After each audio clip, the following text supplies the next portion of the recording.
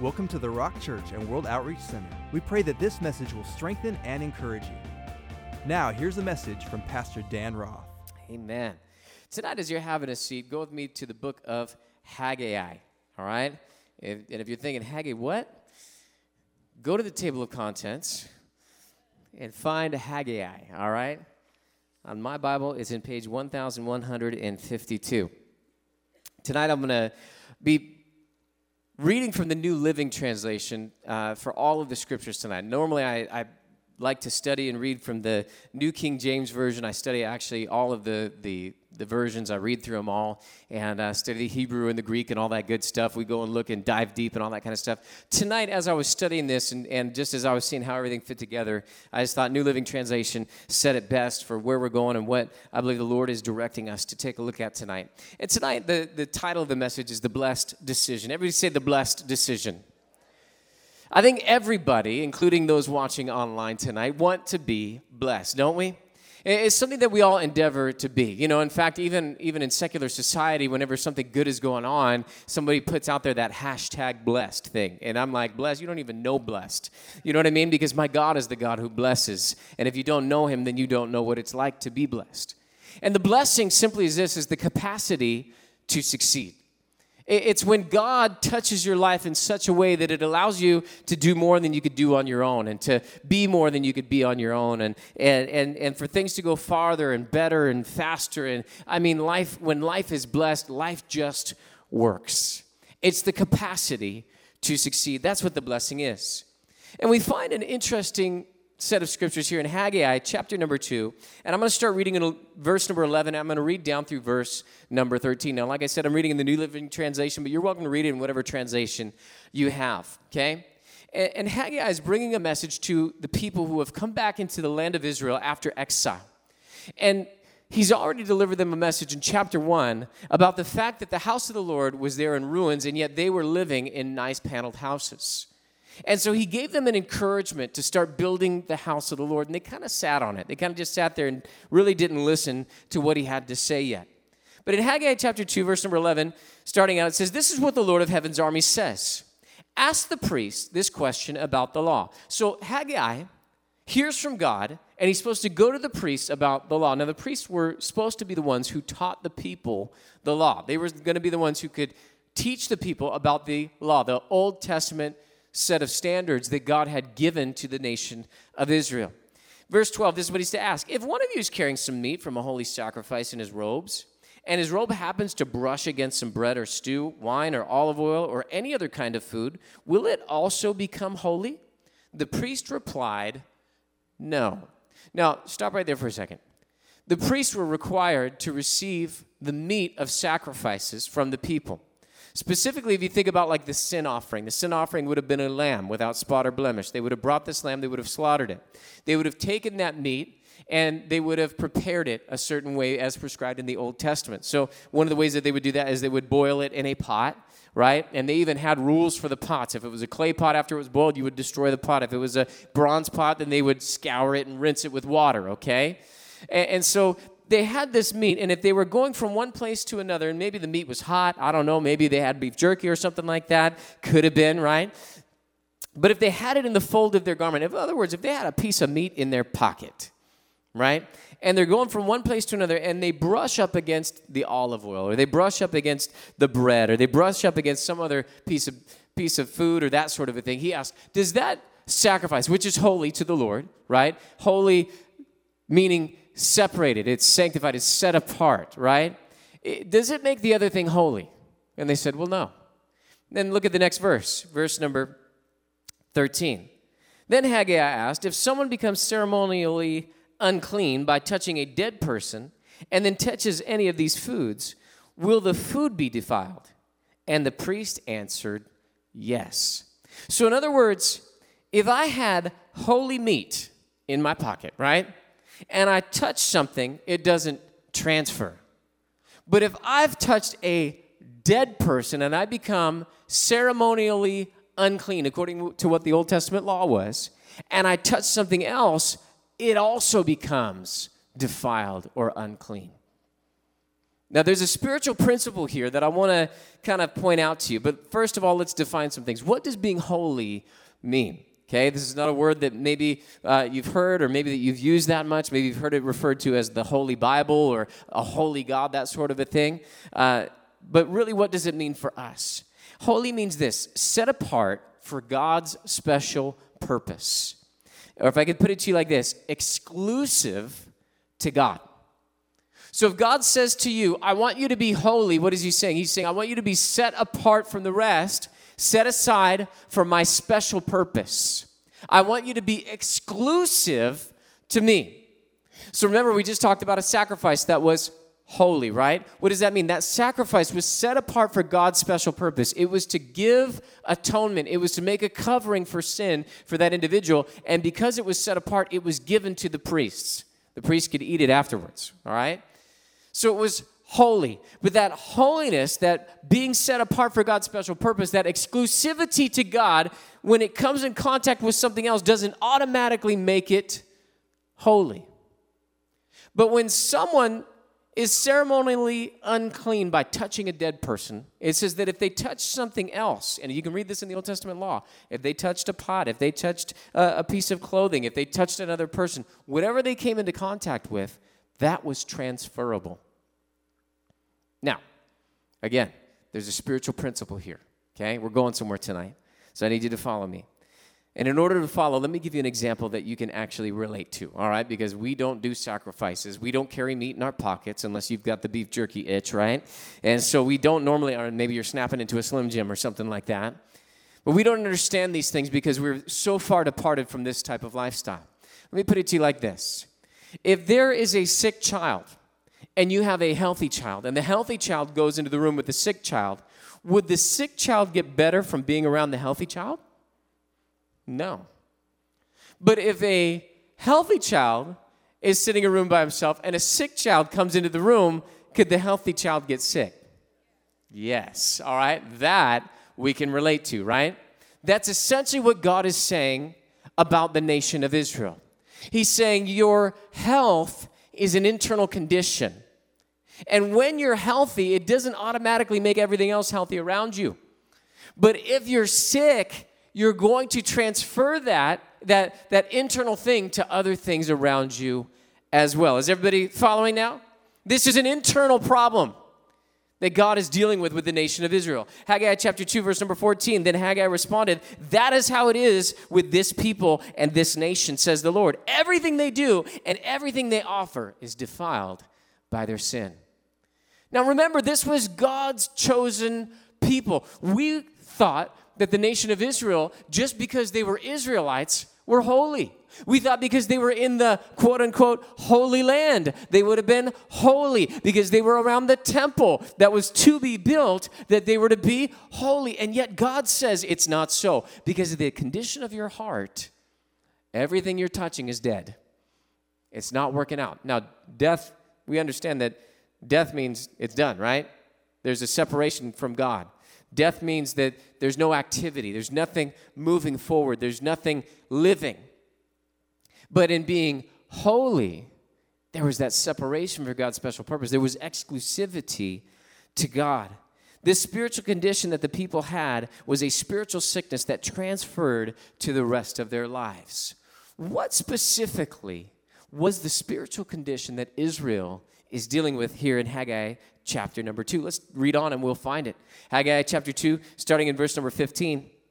And I'm going to read down through verse number 17. Starting in verse 15, take a look at what it says. It says, look at what was happening to you before you began to lay the foundation. Verse 16, when you hoped for 20 bushel crop, you harvested only 10. When you expected to draw 50 gallons from the winepress, you found only 20. I sent blight and mildew and hail to destroy everything you worked so hard to produce. Even so, you refused to return to me, says the Lord. See, the spiritual condition was apathy towards the Lord's house.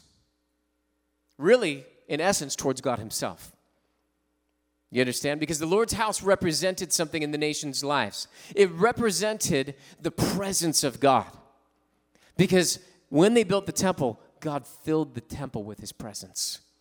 So it represented that God was with them, but not only his presence, it also represented the priority of their lives. Priority in the sense of a lot of different areas. Authority, right? Because the law came from God. And so God's presence and God's priority would be his authority over their lives, telling them how to live life, how to live blessed, how to do marriage, how to raise a family, how to do business. It represented the priority. It represented the priority of their finances because they would bring their tithes into the storehouse of God. And that showed God, you're first even before my money, even before my prosperity, even before my need and my desires, God, you're first. It represented the priority of their entire life.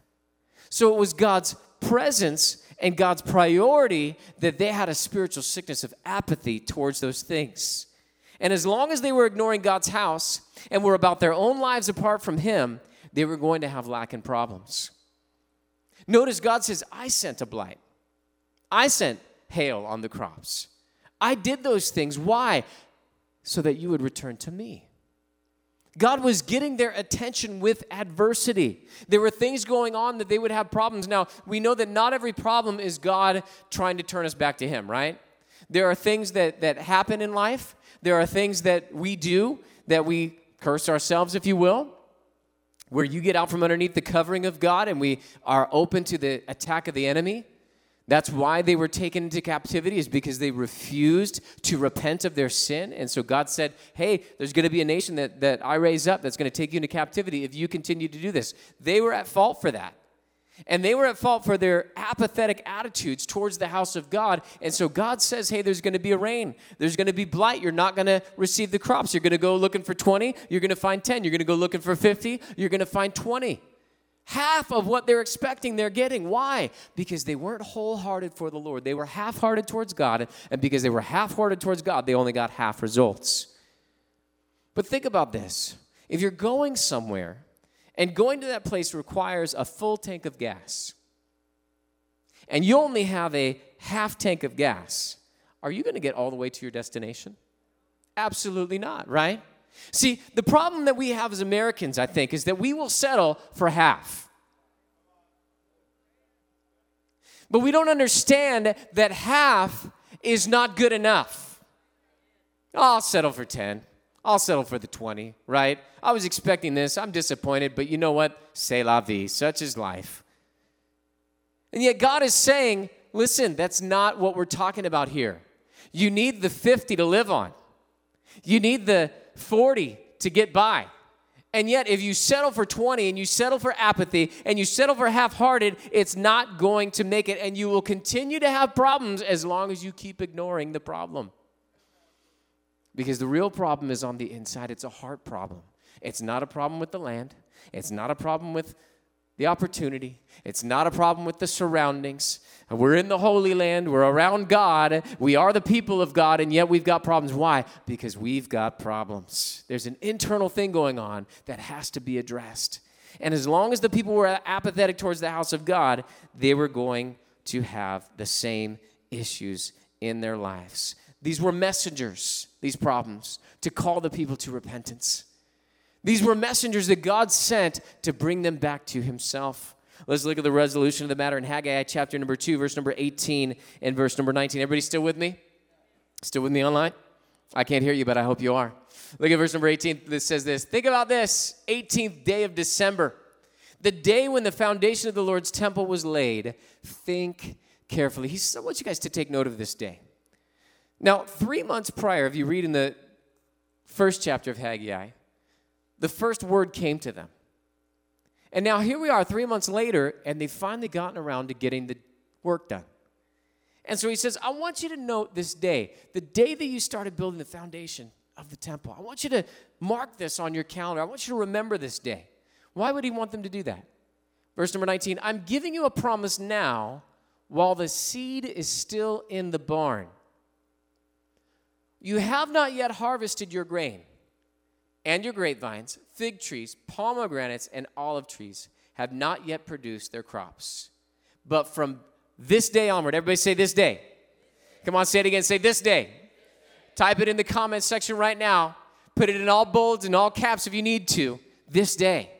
From this day onward, look at this. I will bless you. Remember, we already said that the blessing is the capacity to succeed. With half a tank, they weren't going to get all the way to the place that they needed to go. But now that they put their heart into the work, and on that day that they started to build the temple, something shifted in the spirit. Something took place that was supernatural. The blessing was released from the hand of God. Why? Because they put the priority where it needed to be, and they dealt with the spiritual condition that was causing them to be sick and have problems. And now they're on the road to blessing with a whole heart, with a full tank, and they're going to make it all the way to where they needed to be. And I believe that this message is not just a message for national Israel. I believe that this is a message for all of us. Because I've seen this with many people in church over the years, and seeing people get saved and seeing people get filled with the Holy Spirit of God, seeing them start to learn things about the Bible. My goodness, they get their SPT, they go through the 5 lessons. Man, they get all built up and encouraged.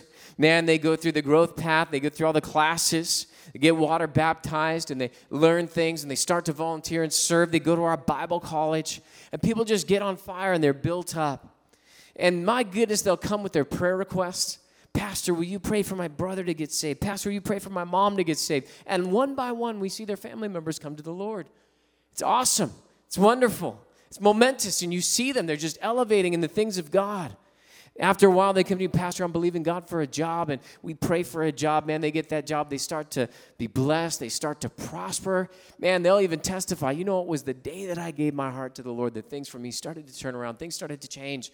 Got off drugs, got off alcohol, got out of that terrible relationship that was holding me back. Family members started getting saved. They got the dream job. I got the job, man. Next thing you know, they're believing God for a home, and they're just believing God and praying, and we're praying with them and agreeing and believing God, and man, they get the home, and then eventually, man, they're so prosperous, they might get a couple sand rails and some toys, and they're out of Glamis having a good time with the family, and don't see them for a weekend. That's cool. That's fine. They're able to take a weekend off. It's all good. And here, the next time you know, they're in church, they're kind of halfway back. Used to be on the front row, but now they're about halfway in the middle back, and then after a while, you know, their pastor, pray for me. I'm just, you know, I'm struggling, and, you know, life is still good, and God's good, but, you know, I just don't know what's going on. I'm just not feeling very close to God. Next thing you know, they're in the back of the church, you know, last row, kind of towards where the door is, and we're running out to go and greet at the back door. And did I see so-and-so in church? I thought they were here. Yeah, I saw them too, but, you know, why didn't they come say hi? They used to always say hi. They used to always have a smile and a good word, and telling us what God was saying, what happened to them. I don't know, man. They had to be out for some reason. Then it's not every week, it's every other week, and then it's not every other week, it's every third week, and then it's not every third week, it's once a month, then it's not once a month, it's once every other month. And we see people get off of God. We see the priority of their life shift because they get their heart in the wrong area. They get it on the blessing rather than the one who blessed them. We see this.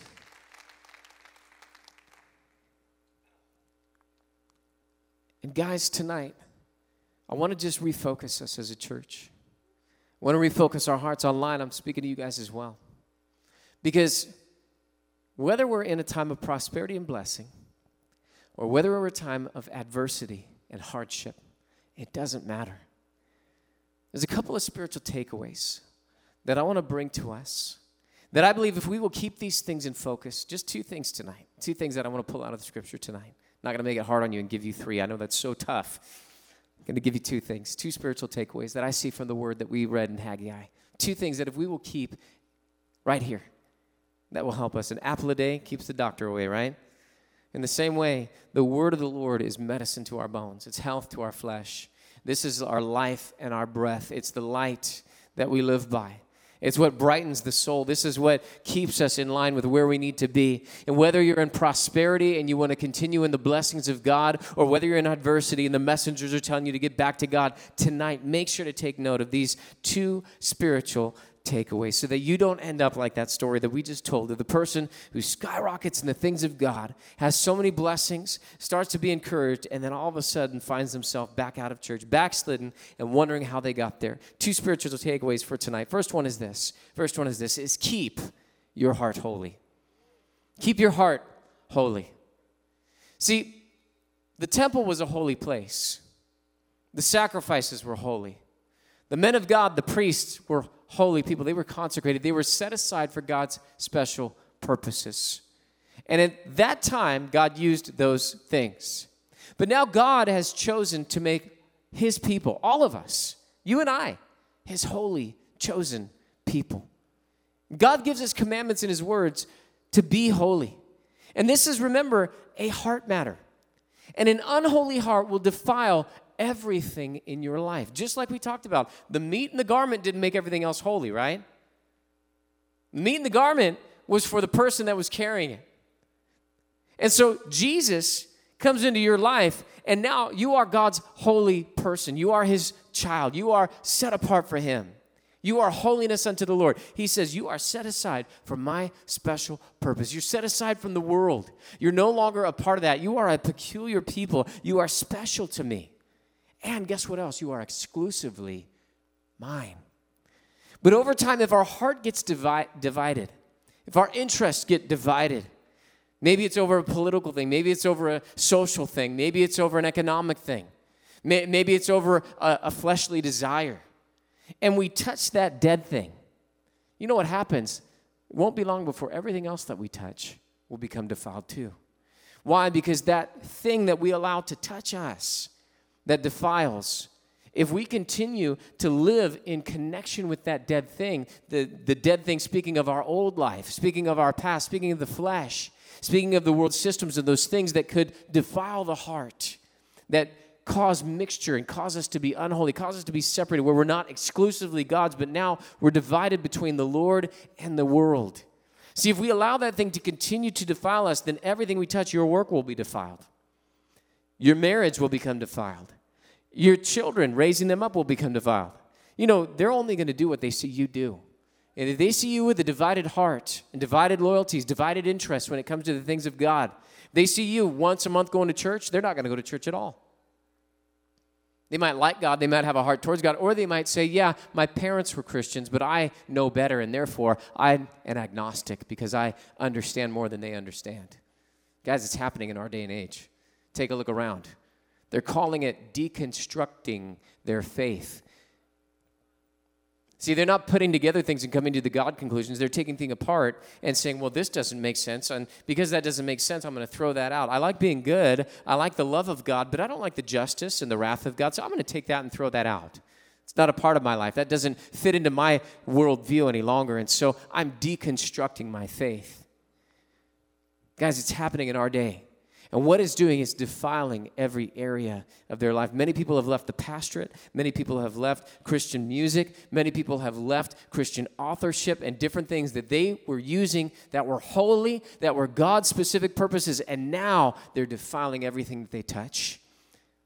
It's happening in our day, and it's happening in the church, and that evil inside will transfer to everything around you. Look at Matthew chapter 15, verse number 18. I'm going to read down through verse number 20, just the first part of it. Matthew chapter 15, verse number 18 through 20, part A. But the words you speak come from the heart. Everybody say, from the heart. That's what defiles you. Verse 19, for from the heart, everybody say, from the heart, come evil thoughts, murder, adultery, sexual immorality, theft, lying, and slander. Verse 20, these are what defile you. The things inside are what defile you, not the things outside, not the external things. That's why Jesus always raised the stakes, didn't he? People say, well, I never committed adultery. And he'd say, did you ever look at someone lustfully with your eyes? If so, then you've committed adultery. Ooh, whoa. Wait a second. There's a whole lot more guilty people on the planet now, aren't there? Well, I've never murdered anybody, God. I still hold the commandment. He says, did you ever hate somebody in your heart? Whoa. Now, all of a sudden, we got a whole lot more murderers, don't we? See, Jesus said it's not what the external, because you can behave so good, you can get off on technicalities all you want, but God sees past those external things. It's from the heart that defiles us. See, holiness is to be pursued every day in our lives. We're to be set apart for God's special purposes. Every day when you wake up, your prayer should be, God, good morning. I love you. Today is the day the Lord has made. I will rejoice and be glad in it. And God, today I'm set apart. I am holy. I'm set aside for you. God, I am exclusive to you. God, this is you and me. This is our relationship, Lord. Here's your servant. I'm listening. What do you want me to do? Where do you want me to go? How do you want me to say it, God? Lord, whatever you want, God, I'm yours. 1 Peter chapter 1, I'm going to read verse number 14 and 15, but maybe in your New King James translation, you can see in verse 13, it says to gird up the loins of your mind. You know, your loins are right about here, right? Some of us have a little more loins than others. And so, remember we were talking about meat in the garment? Meat in the fold of the garment. Oftentimes they would take their robe and they would carry it in the fold of their garment close to them because they didn't want it touching anything. You don't want your food touching other stuff, right? So they would carry it in the fold of their garments. So Peter says, I want you to gird up. To gird meant to support, to wrap around, to strengthen the core, all right? Much like a weightlifter would wear that weight belt that covers their core so that as they're lifting heavy weights, nothing's going to pop out, no hernias. It keeps them in the right posture, all that kind of stuff. So he says, I want you to gird up the loins of your mind. But look at verse number 14. This is again in the New Living Translation. Look at this. So you must live as God's obedient children. Don't slip back into your old ways of living to satisfy your own desires. You didn't know any better then. Verse 15, but now you must be holy in everything you do, just as God who chose you is holy. And the next verse goes on to say, the scripture, be holy for I am holy. God wants all of us to be holy. God wants all of us to be exclusively His. He wants us to get a hold of that meat in the garment. See, Jesus is the sacrificial lamb that was slain for you and I. Jesus is the one that we've got to wrap around our lives and hold near and dear and close to us. And as we do that as obedient children, doing the will of the Lord in every area of our life, we can be holy, exclusively God's, set apart for His special purposes in every area of our life, every day of our lives. Can anybody say amen to that? Second thing is this, spiritual takeaways. Number one is keep your heart holy. Number two is this. Second thing for tonight is this, is establish a blessed life on the right foundation. You can establish a blessed life on the right foundation. See, when you make a foundation of the presence of God and His ways, and you make that your priority, then you can't help but be blessed. In fact, the Bible talks about blessings overtaking the righteous, right? Where you could not run away from the blessings fast enough. That the blessings will actually be like a bear or a lion running after you, overtaking you, grabbing you, and wrestling you to the ground. I mean, that's the type of blessing I want, don't you? That's the type of, I want the blessings to just overtake me. I want them to overwhelm me. I want the capacity that God has for me to succeed to be something that I can't get away from. I can't get it off of my life. I can't wrestle my way out of it. I'm going to be blessed no matter what. And that can only happen with the right foundation. The Bible has a lot to say about foundations, doesn't it?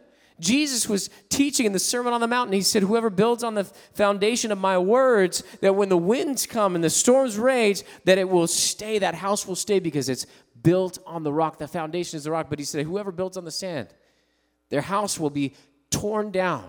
And it says, great will be its destruction and its fall because it was built on the sand. But I want to point out a different part of the scriptures that talks about the foundation of our life. 1 Corinthians chapter 3. Turn over there with me into 1 Corinthians chapter number 3. Anybody getting anything out of this tonight? Praise God. How about you guys online? Anything good happening in this message? 1 Corinthians chapter number 3.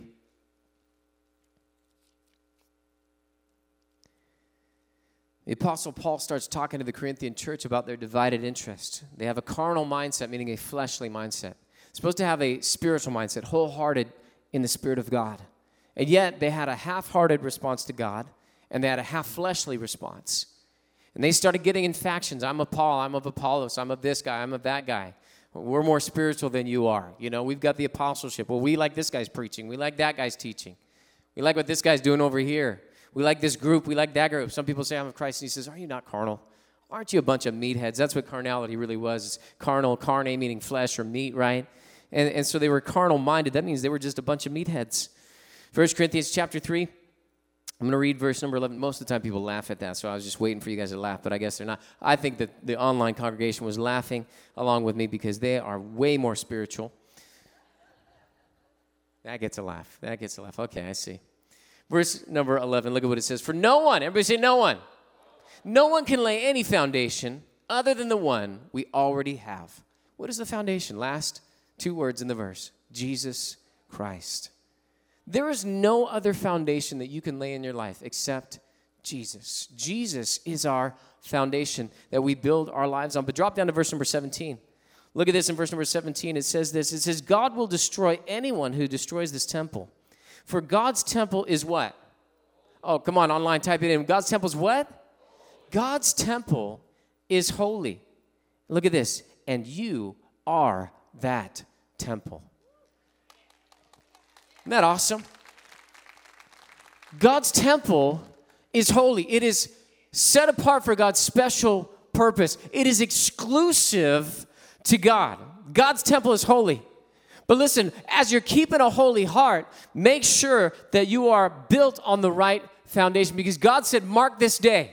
I want you to write it down. I want you to circle it on your calendars. I want to make a note of this right now in front of everybody while the seed is still in the barn. I want you to look around and notice what you have, what you don't have, and watch as the crops grow. Because if you will build on the foundation that is already laid, no other foundation can be laid except that which is already laid, which is Jesus Christ. And if you will build on that foundation, then look at your life as you build that holy temple, as you keep a holy heart, then guess what's going to happen? Your life will be blessed.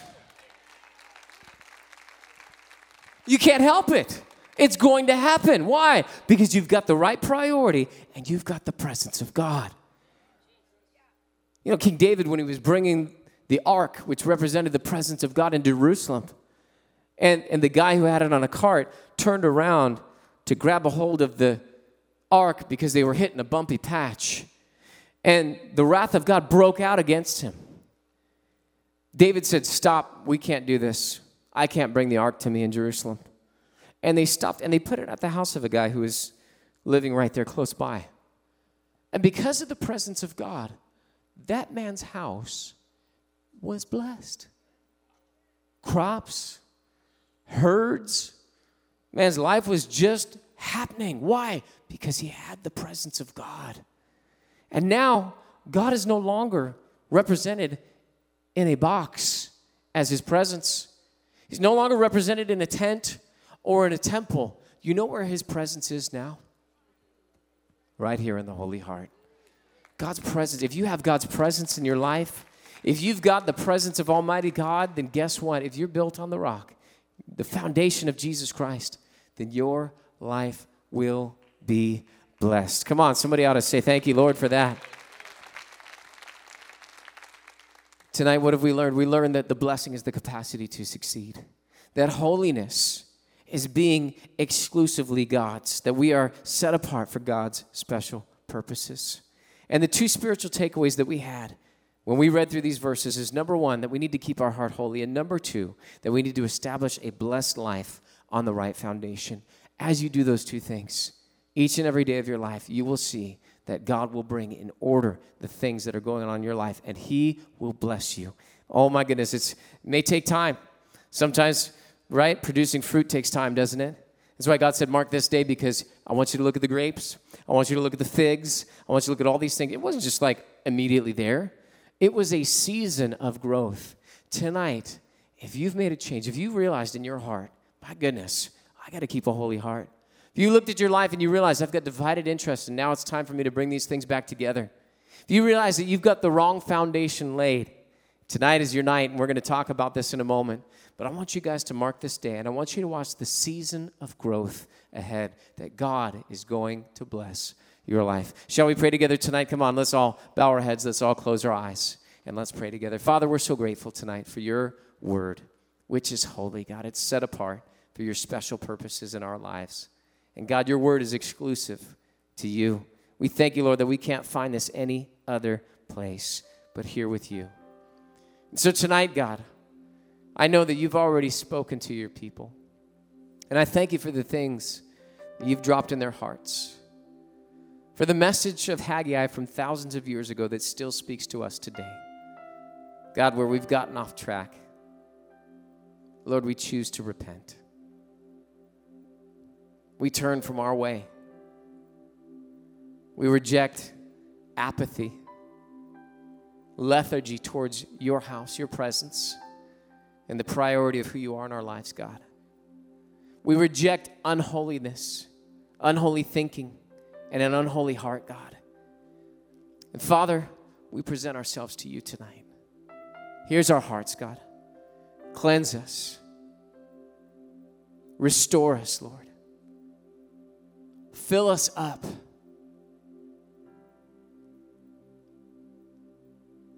We thank you, God. Tonight, if you're ready to just make that fresh rededication, that fresh consecration, saying, I just want to be set apart for God's holy purposes. You're already a believer in Jesus, but tonight you're saying, I just want to renew that commitment. Would you just lift a hand before the Lord right now? This is a holy moment. No one sees this but you and God right now. Heads are bowed, eyes are closed. Just lift up a hand before the Lord. If you just want to reconsecrate, if you will. Just say, I'm going to just refresh and renew right now. Thank you, Jesus. Thank you, Jesus.